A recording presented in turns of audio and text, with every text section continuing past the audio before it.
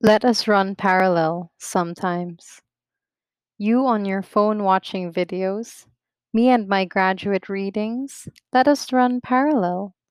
Let not one mock the other for being too frivolous or too serious. Let us run with respect for one another. If there is a line, cross with caution. Cross knowing you are crossing it. Cross ready to take the consequences. Else do not cross it at all. Let us run with mindfulness for one another. Our lives converge, and it is a gift, especially in this time. It is a blessing.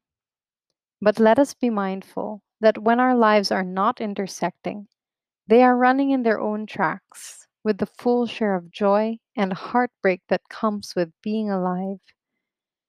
When our lives do intersect, we know we are taking time away from countless other things to celebrate one another's lives.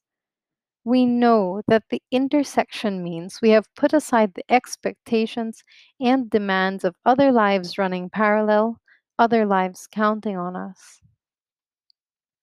So let us be mindful of when our lives need to separate and run parallel, even for brief moments of time. Those brief moments might be what give us the space, time, and margin to intersect again, to make sure nothing else disturbs us. Let us run secure in one another sometimes.